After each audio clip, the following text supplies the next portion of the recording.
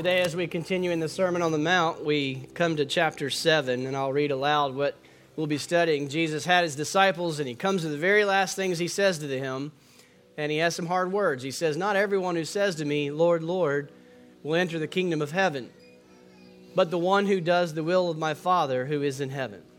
On that day, many will say to me, 'Lord, Lord, did we not prophesy in your name and cast out demons in your name and do many mighty works in your name?' And then I will declare to them, 'I never knew you. Depart from me, you workers of lawlessness.' Everyone then who hears these words of mine and does them will be like a wise man who built his house on the rock, and the rain fell, and the floods came, and the winds blew, and beat on that house, but it did not fall, because it had been founded on the rock. And everyone who hears these words of mine and does not do them will be like a foolish man who built his house on the sand. And the rain fell, and the floods came, and the winds blew and beat against that house, and it fell, and great was the fall of it." Father God, as we look at your word today, we will be challenged and even fearful at times of what we hear and what we read. But Lord, may we all hear the one true message of the gospel, and that we are saved by grace alone, through faith alone, in Christ alone.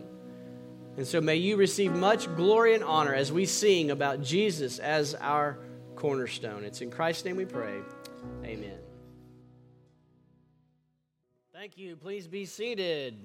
We continue in our study of the Sermon on the Mount. We come to the last part of his sermon, and then we'll head to a second speech that Jesus gives in Matthew. But in these last words, I was studying Matthew chapter 7. So if you want to open your Bibles to Matthew chapter 7, we were looking at the last verses. I think it's 21 through 27.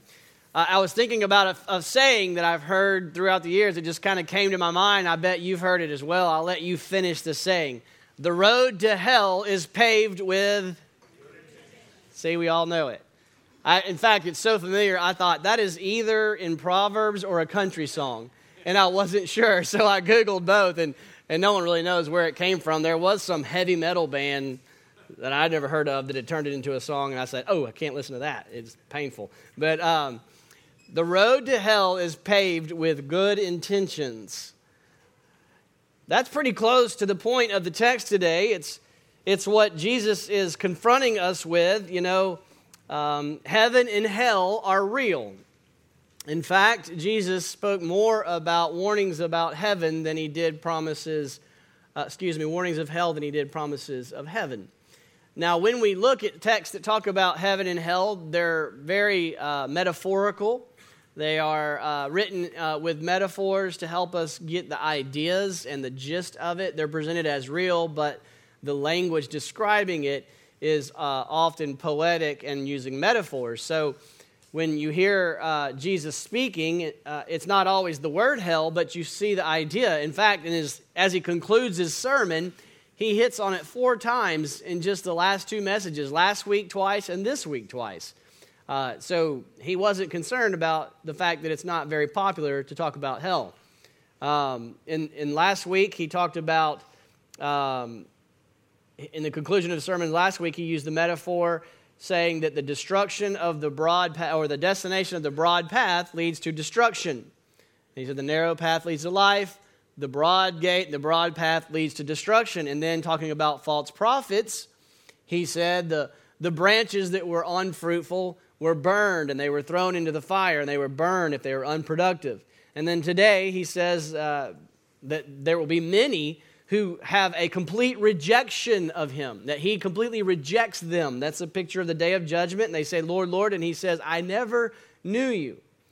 And then he likens the disobedience of one. He talks about 2 houses, and he talks about this storm that is coming. And this storm is the final judgment day, that it comes and it destroys completely one house, and the other house remains strong. So Jesus is definitely trying to warn us in his sermon. He's called these men and women to follow him. He's called said, come out of your way of life, a great business with their families, a fishing business. He says, follow me and I'm going to make you fishers of men. Matthew, a tax collector, getting rich off the backs of his Jewish brothers, collecting taxes for the government. He calls them, he says, follow me, and Matthew leaves everything and follows Jesus. And Jesus calls those disciples who are following Jesus, and he says, gather around on this mountain at my feet. And so Jesus is giving them the sermon on the mountain, and he's been preaching, and we've been working through his sermon week by week, just looking at every little thing he's been saying. And now he comes to his sermon, and he has warning, warning, warning, warning. And he's saying there's a storm coming. Judgment is coming. Heaven and hell are real. And today the point is this, that many, many, many people think they're going to heaven and are shocked to find out that they're not. And he says, I never knew you. And so this is a very sober text that Jesus is very concerned to end his sermon with as we come to the end of his sermon. And so may we ask God to help us heed the message of Jesus this morning. God, would you help us this morning? So many beautiful, wonderful people here today. And we all need your Spirit to open our ears and eyes and minds and hearts to understand the point of this message. May none of us be deceived. May we all truly understand. Maybe some will reject, maybe some will walk away, but Lord, may no one not understand and be deceived. And may we all believe in Jesus. It's in Christ's name we pray. Amen. So in this text, we see very fearful words. People who are apparently very faithful, very orthodox confession, Lord, Lord, and very fruitful ministries. And they come to the Lord on the judgment day. They say, Lord, Lord. And he says, depart from me. I never knew you. This is a bothersome text. And in fact, if I had to make an outline of it, I would say the main idea is I'm very bothered, and now let me show you all the points that I'm bothered about. And so that's what we're going to do. We're going to work through the bothersome issues of this text. What is it that is the mark of a true disciple? What is the chief characteristic of a true disciple of Jesus? If it's not this profession, if it's not this ministry, then what is it? What do we look for to say, okay, when I stand before God on Judgment Day, that I know he's not going to say, depart from me, for I never knew you.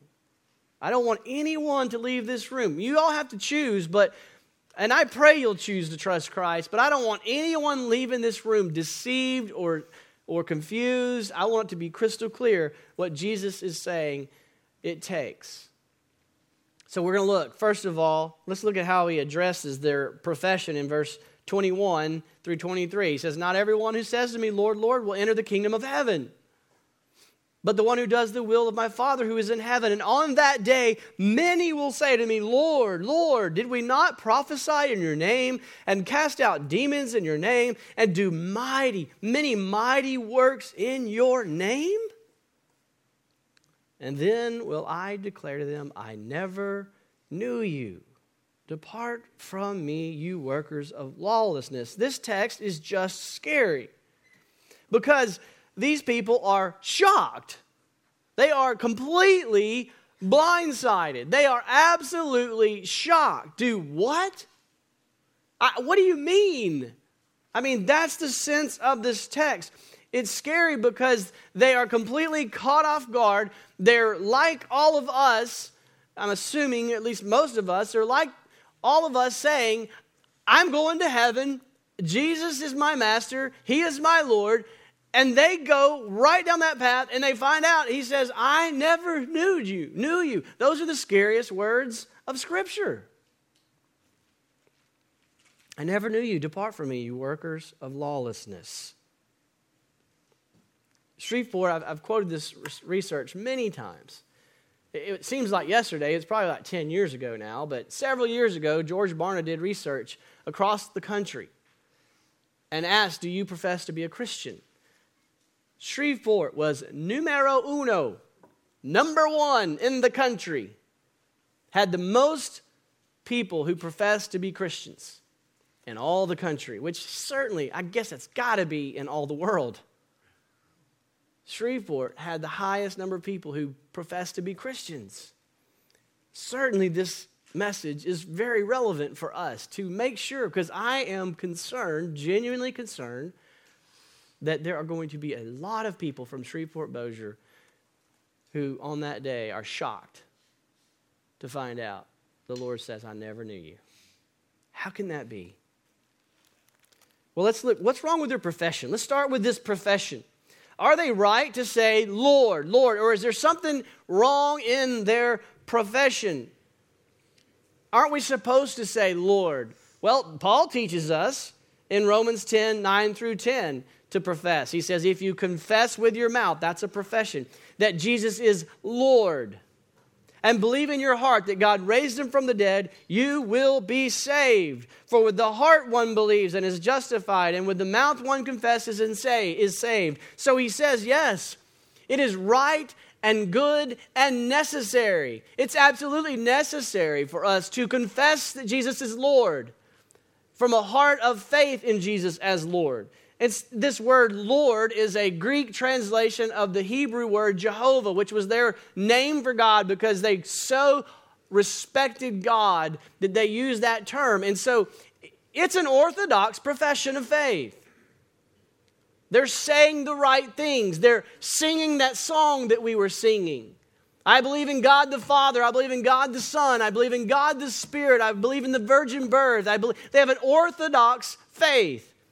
They can explain the statement of faith. They understand the teachings. They've heard the words of Jesus. And they can say, yes, Jesus is Lord. That word Lord is carrying with the Old Testament concept of God. He's creator. He's the sustainer. He's the ruler. He's the provident creator who guides all of creation. He's the sovereign king. He's the sovereign ruler. He is one to be submitted to and listened to as the one who created. He is the one to govern. Therefore, he is the one to be obeyed. They are saying that's Jesus. Jesus is Lord. They're not just saying it once, they're saying it twice. Lord, Lord. That's emphatic passion. And they're not saying it in a private confession. They're saying it on Judgment Day, a public confession for all to see. They're publicly professing with their mouth, Jesus is Lord. Jesus is Lord. And he says, I never knew you. I'm not your Lord. Wow. That is bothersome. So what is wrong if their profession of faith is accurate, orthodox, passionate, public, and it's about Jesus Christ as Lord? Nothing's wrong with it. That's not the problem. So what is the problem? Well, look at verse 21. He says, not everyone who says to me, Lord, Lord, will enter the kingdom of heaven, but the one who does the will of my Father who is in heaven. Okay.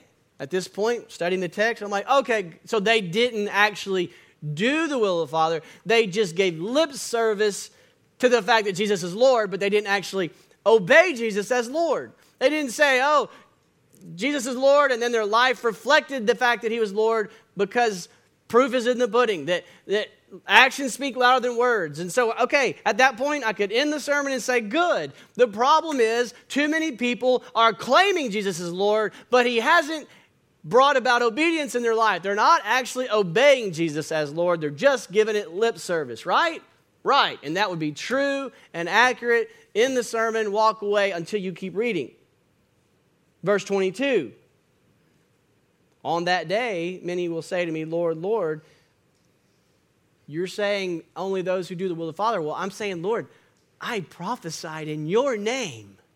Is that not your will? I cast out demons in your name. Is that not doing your will? I do many mighty works in your name. I did miracles in your name. How can you insinuate that I'm not doing the will of the Father? Look at the results of my ministry. Wow. That's bothersome. They've got the right religion.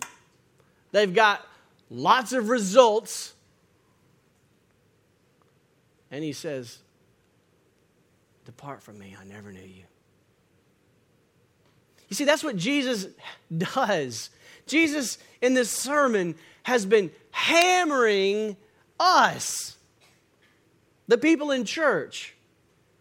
He goes outside the church and says, let's go eat. Let's hang out. I love you. I came to forgive and to seek and to save you. I want to know you. I want you to know me. And then he says, I love you. I want to die for your sins. And he comes in the church. He says, shame on you. And we want to get that backwards, don't we, as the church? We want to go outside and say, shame on you. I love you. We're doing so good. And Jesus says, too much hypocrisy is in the church. The church is meant to be the salt and the light so that they may know Christ.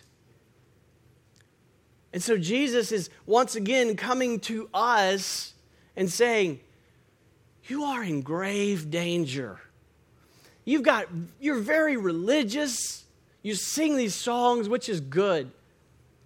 And these songs that Granger puts up there are great lyrics. They're faithful to the scriptures. He says that you're singing these songs about Jesus is Lord, and you believe in the Trinity and the virgin birth, and you got a statement of faith, and you signed a church covenant that says you agree with it, and that's all good. And this church is growing, and you're expanding, and you're reaching people, and lives are being transformed. There's a lot of good results coming from your ministry, but he's saying, be careful. Because many of you may get to me and say, Lord, Lord, and I'll say, hey, I never knew you. And that's scary. If it's not scary, then you're not listening, because Jesus is intentionally saying, warning, warning, warning. You're in a house, a storm is coming, and I'm trying to tell you, get out. So yeah, it's fearful because the storm is seriously dangerous, but it's loving, it's gracious, it's kind, it's merciful. It's what anybody would do for someone they love, to say, hey, you need to realize the danger. And so that's what Jesus is doing. He's warning his own disciples, those who profess. He says, beware when you practice religion and when you have ministry that has a lot of results, beware. Many of you will say to me, Lord, Lord, and I'll say, I never knew you.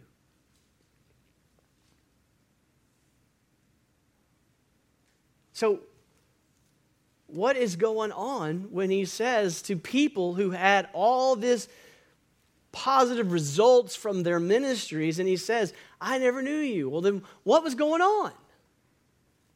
How could they do miracles? How could they prophesy? How could they preach the word of God, preach the gospel, see people saved, see demons cast out and them come to new life in Christ, and to see miracles done and people healed? What is that bothers me? Because I see nothing in the grammar, nothing in the language to say that wasn't going on. Because there's three possibilities here. Either, number one, they didn't really do that. Maybe they were just saying that on Judgment Day. Maybe at Judgment Day, they stood before the Father, and he says, I never knew you. They say, whoa, whoa, whoa, I did this, this, and this. And he's going, no, you didn't.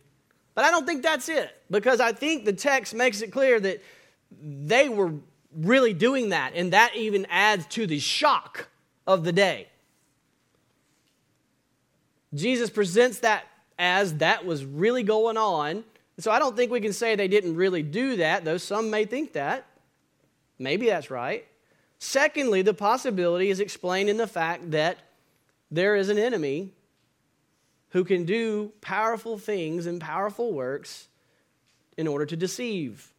That's taught all over the scriptures, and later on in Matthew's gospel, 24:24, Jesus says, false prophets will arise and perform great signs and wonders. So false prophets, who he says, beware, they look like sheep, but they're wolves in sheep clothing. They, Jesus says, can do many powerful signs and wonders. That's miracles.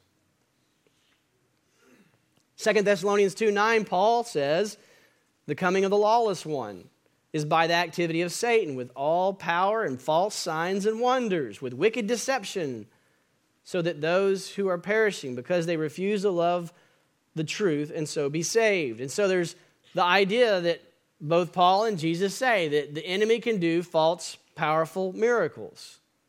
He's the devil. He's a liar. He's a deceiver. That's his MO. So it shouldn't surprise us that many people can do powerful miracles even as unbelievers.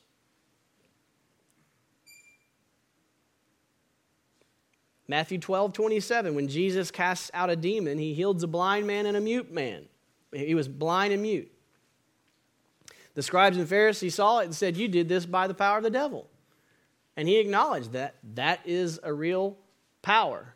That he says, if a kingdom is divided against itself, if the devil was working against the devil, it would fall.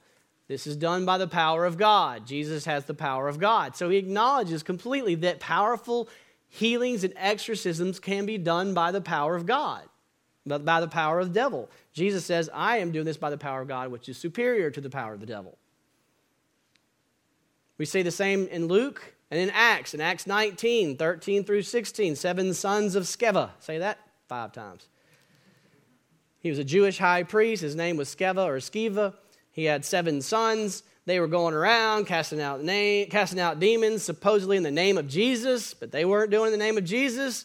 And one man was filled with demons. The demon said, "Look, Jesus I know, Paul I recognize, but I don't know you." And they beat him up and stripped them up. The demons inside the man beat up the 7 sons, and they ran off naked. That's what Jesus said, naked. So very powerful miracles can be done by unbelievers. But finally, I think probably mostly what we're talking about here is that God is sovereign and God is gracious and God uses evil and wicked all the time to bring blessing and good. Joseph in the Old Testament told his brothers when they sold him and beat him and sold him to slavery, and then his whole life came full circle.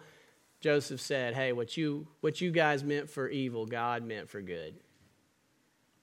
King Cyrus, God used this unbelieving king to release Israel to go back to their homeland. The ultimate picture of this is the cross.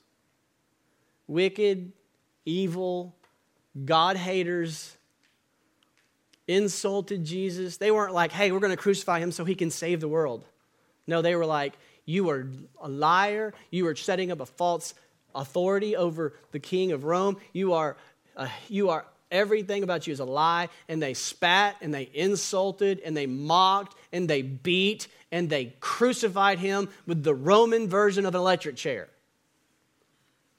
And God took all that wickedness, all that evil, and used it as the event that offers salvation to the world. He used it as the event that saves his children. Amen. So God uses even unbelievers who have very fruitful ministries, who are seeing masses of amounts of people come to know the Lord, churches expanding, and they're blowing, and they're going, and they're in the newspapers, and they're getting all this credit. And God can use all of that, even if that man or that woman doesn't really know the Lord. And that person stands before the Lord one day, and he says, "I never knew you." Why does that bother us? Because it's like finding out Billy Graham gets to heaven and he says, "I never knew you." John Piper gets to heaven and you just picture John Piper going, "Lord, Lord," and he says, "I never knew you." You just go, "Well, if they ain't getting in, I sure ain't getting in." Right? But let me tell you, Billy Graham and John Piper ain't getting in based on their ministry or even their profession. Nobody is getting in because of their religion or the results of their ministry. So what's the point here? the chief mark of a true disciple is obedience. That's the point of the text. I hope you're writing that down. If you're not writing down, I hope you're mentally writing it down. The chief mark of a true disciple is obedience. And I'm going to tweak that in just a minute, but I want to build to it. It's not your religion. It's not the results of your ministry or your religion. It's obedience.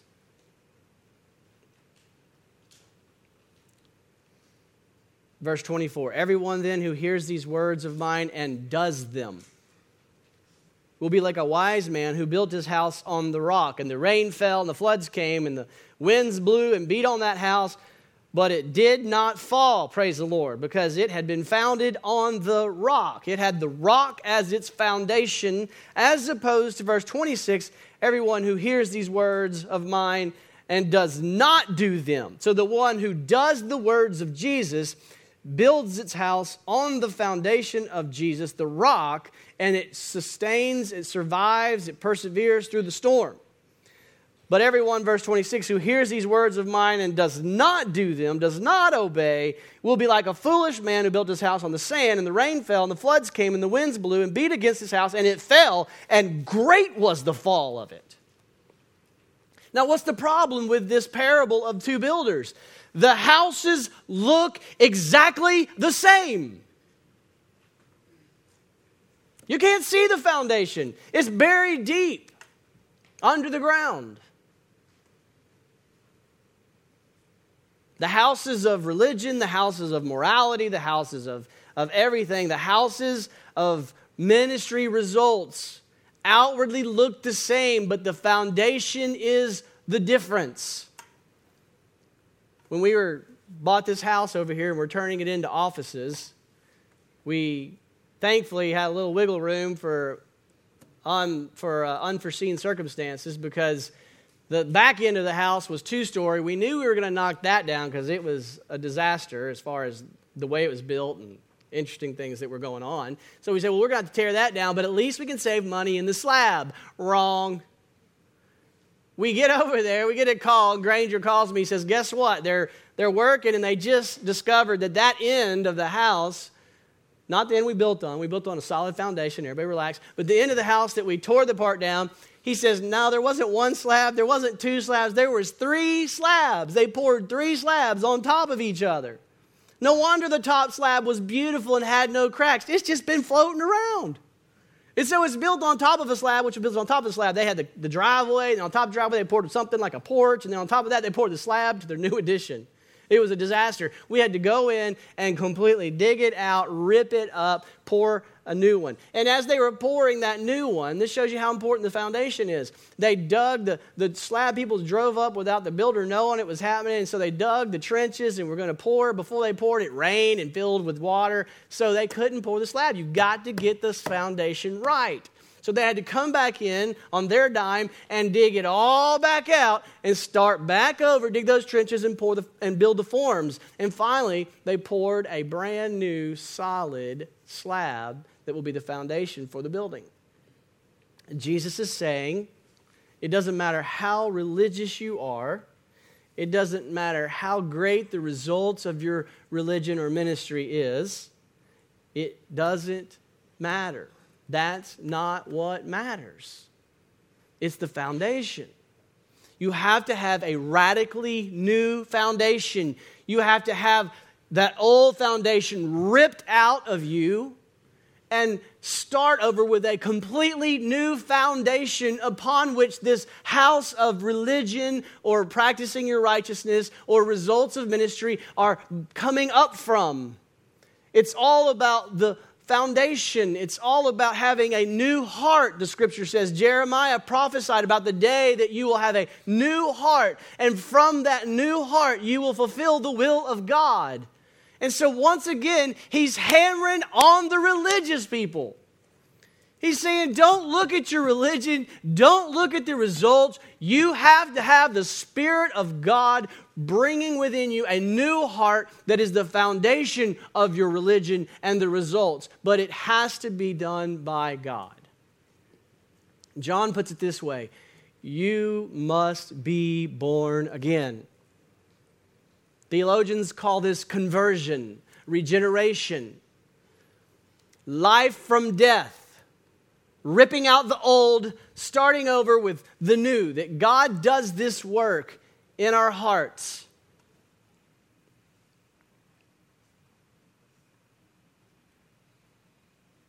The storms of life reveal the quality of our foundation. The Word of God can be a storm in your life. It can challenge you. It can put pressure on you. It can challenge your thoughts and your actions. It can hold up a mirror if you allow it. And it will reveal to you, you've got a good foundation in Christ. If you're relying on anything else, let it rip it away. Let it burn it up so that your only hope is found in Christ. Or circumstances can be a terrible storm in life. Oftentimes, it can be a blessing if you will find them as they humble you, as they rip the idols of our heart away, as they take away every other source of hope that we thought we had, and we realize they let us down too. And that storm will obliterate all false gods, and it can be a blessing if it leaves us with an empty and nothing left but a slab of Jesus Christ. Let Christ alone be your hope for eternal life. And those little storms can serve a great purpose because they ultimately prepare you for the final storm that's coming. And that final storm is the day of judgment. It's the day where we stand before God and He says, now, why should I let you into heaven? And if you say, look at my religious activity, He's just going to say, you didn't listen to my word. If you say, look at the results, look at the people I brought to faith. Look at the gospels. Look how many times I shared the gospel. Look, I memorized all this scripture. Look how many Bible studies I taught. Look how many people came to my services. Look at the campuses we planted. Look what we did. He'll say, I never knew you. But if you say, please don't look at me. My religion has no value in it for salvation. My ministry results have no value in it for salvation. Just look at your son Jesus. He's my rock. He's my foundation. You promised that you would give me credit for Jesus' righteousness, and that's my only hope because I am bankrupt spiritually. He'll say, well done, good and faithful servant. Let's talk about all the fruit of your ministry. I'm going to reward you with great blessings.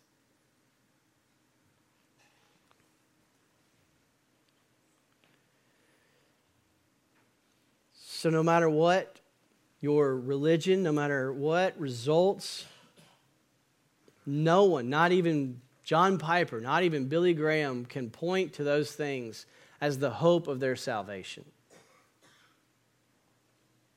It's not what we do for God, like we're earning something. Rather, it's what we do with God's word. It's when God creates in us a new heart that springs forth the fruit of religion and the results of ministry.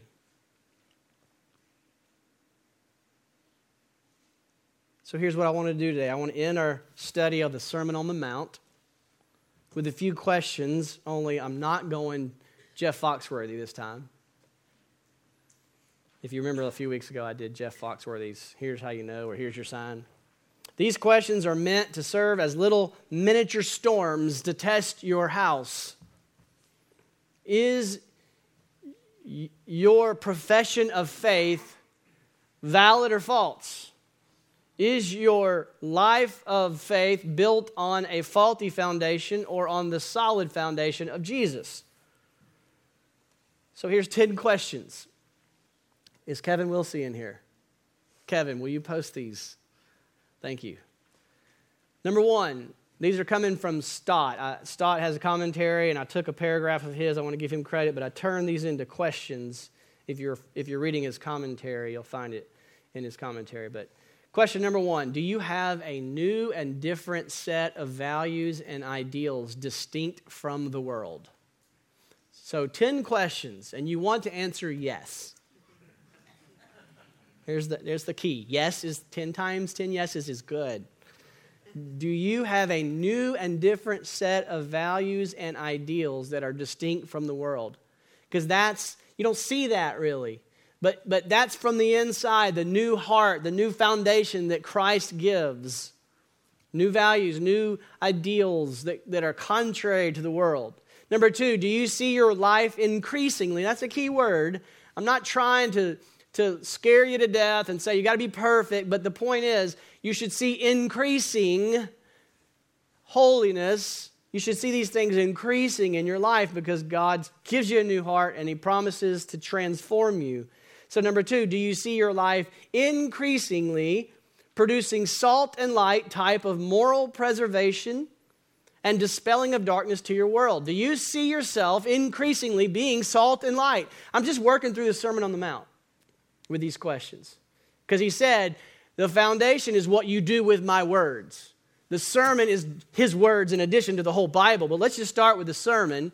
He says, what do you do with my words? Do you see you're putting into practice my words? You're going to be salt and light. Do you see yourself salty? Do you see moral preservation where you go? Do you bring the light of Jesus Christ to your workplace, to your family, to your home, to your neighborhood? Do you bring the moral goodness and ethics of Christ wherever you go?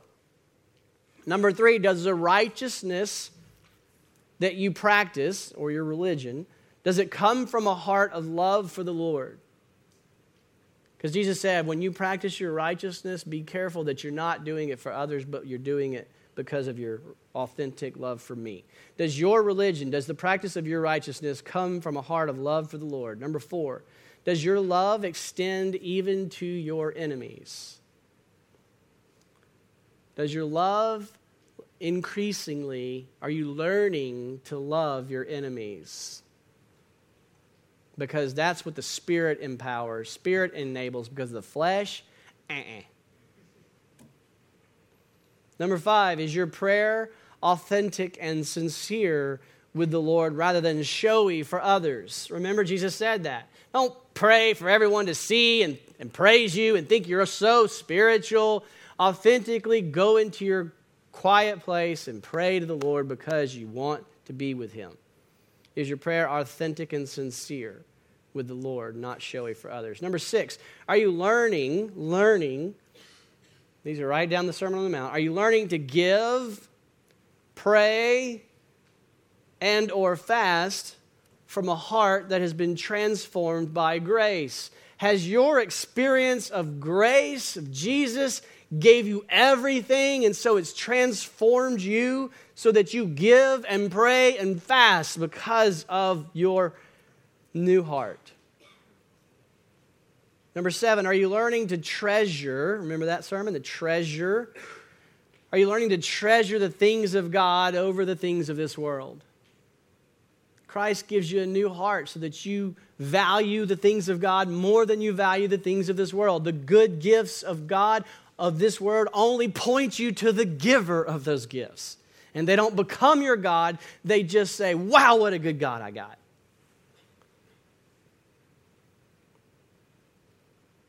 Number 8, is God becoming your master while money, possessions, and fame decrease and have less mastery over you? Is the authority of God and His will over your life have more power over you, master you more than money, possessions, and fame? Number 9, is your mind being preoccupied more with the spread of God's rule and God's righteousness rather than being preoccupied with material security? Because as this happens, you find sacrifice.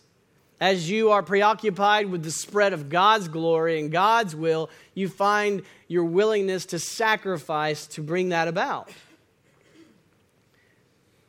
Number 10, do you desire to imitate Jesus as your perfect Heavenly Father? Do you desire to be like Christ?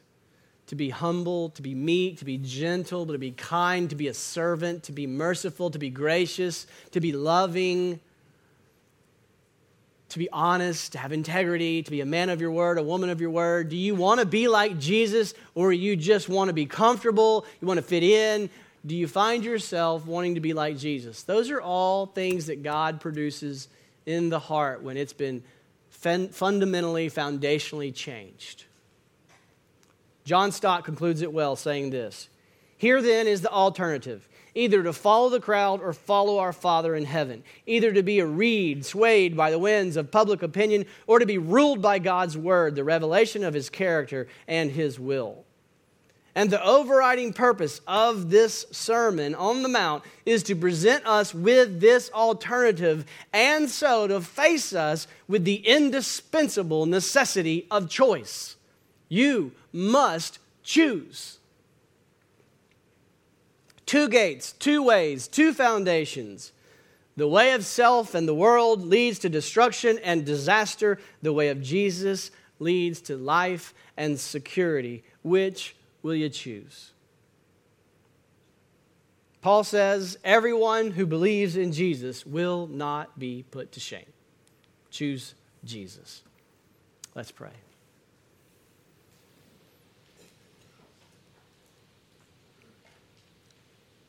God, thank you for this sermon preserved in our sacred scriptures for us to learn from and to be challenged by. Thank you for speaking truth to us even when it's hard to hear and hard to receive. I pray, Lord, that right now you'll do a mighty work of spiritual work in people's hearts. And that those who came in and had previously been self-deceived, that religion and results is what it's all about. But instead, we'll see it's all about a foundation of repentance in Christ. It's in Christ alone that we build this life. During this song, as we sing, if you're feeling convicted by the Spirit of God, just talk to Him during this song and say, God, I want to make sure that I'm building my life on your foundation, that I'm a sinner and I need your grace to forgive me and to save me. I need to repent and believe only and trust only in the blood of Jesus Christ for the forgiveness of my sins, and let the Spirit of God rip out the old heart and implant in you a new heart of faith by the Spirit that has the power of God, that produces fruit that is bringing glory to God, that enables you to say yes to those 10 questions. Just trust Christ right now. Don't go another moment. As we sing these songs together. Oh God, you are so gracious to give us this warning. You are so good to us to tell us about the storm that's coming so that we can prepare, Lord. And Lord, we're so thankful that you've sent your Spirit to bring about conviction of sin, righteousness, and judgment. And so, Lord, I pray that this morning many people trusted Christ as Savior for the first time.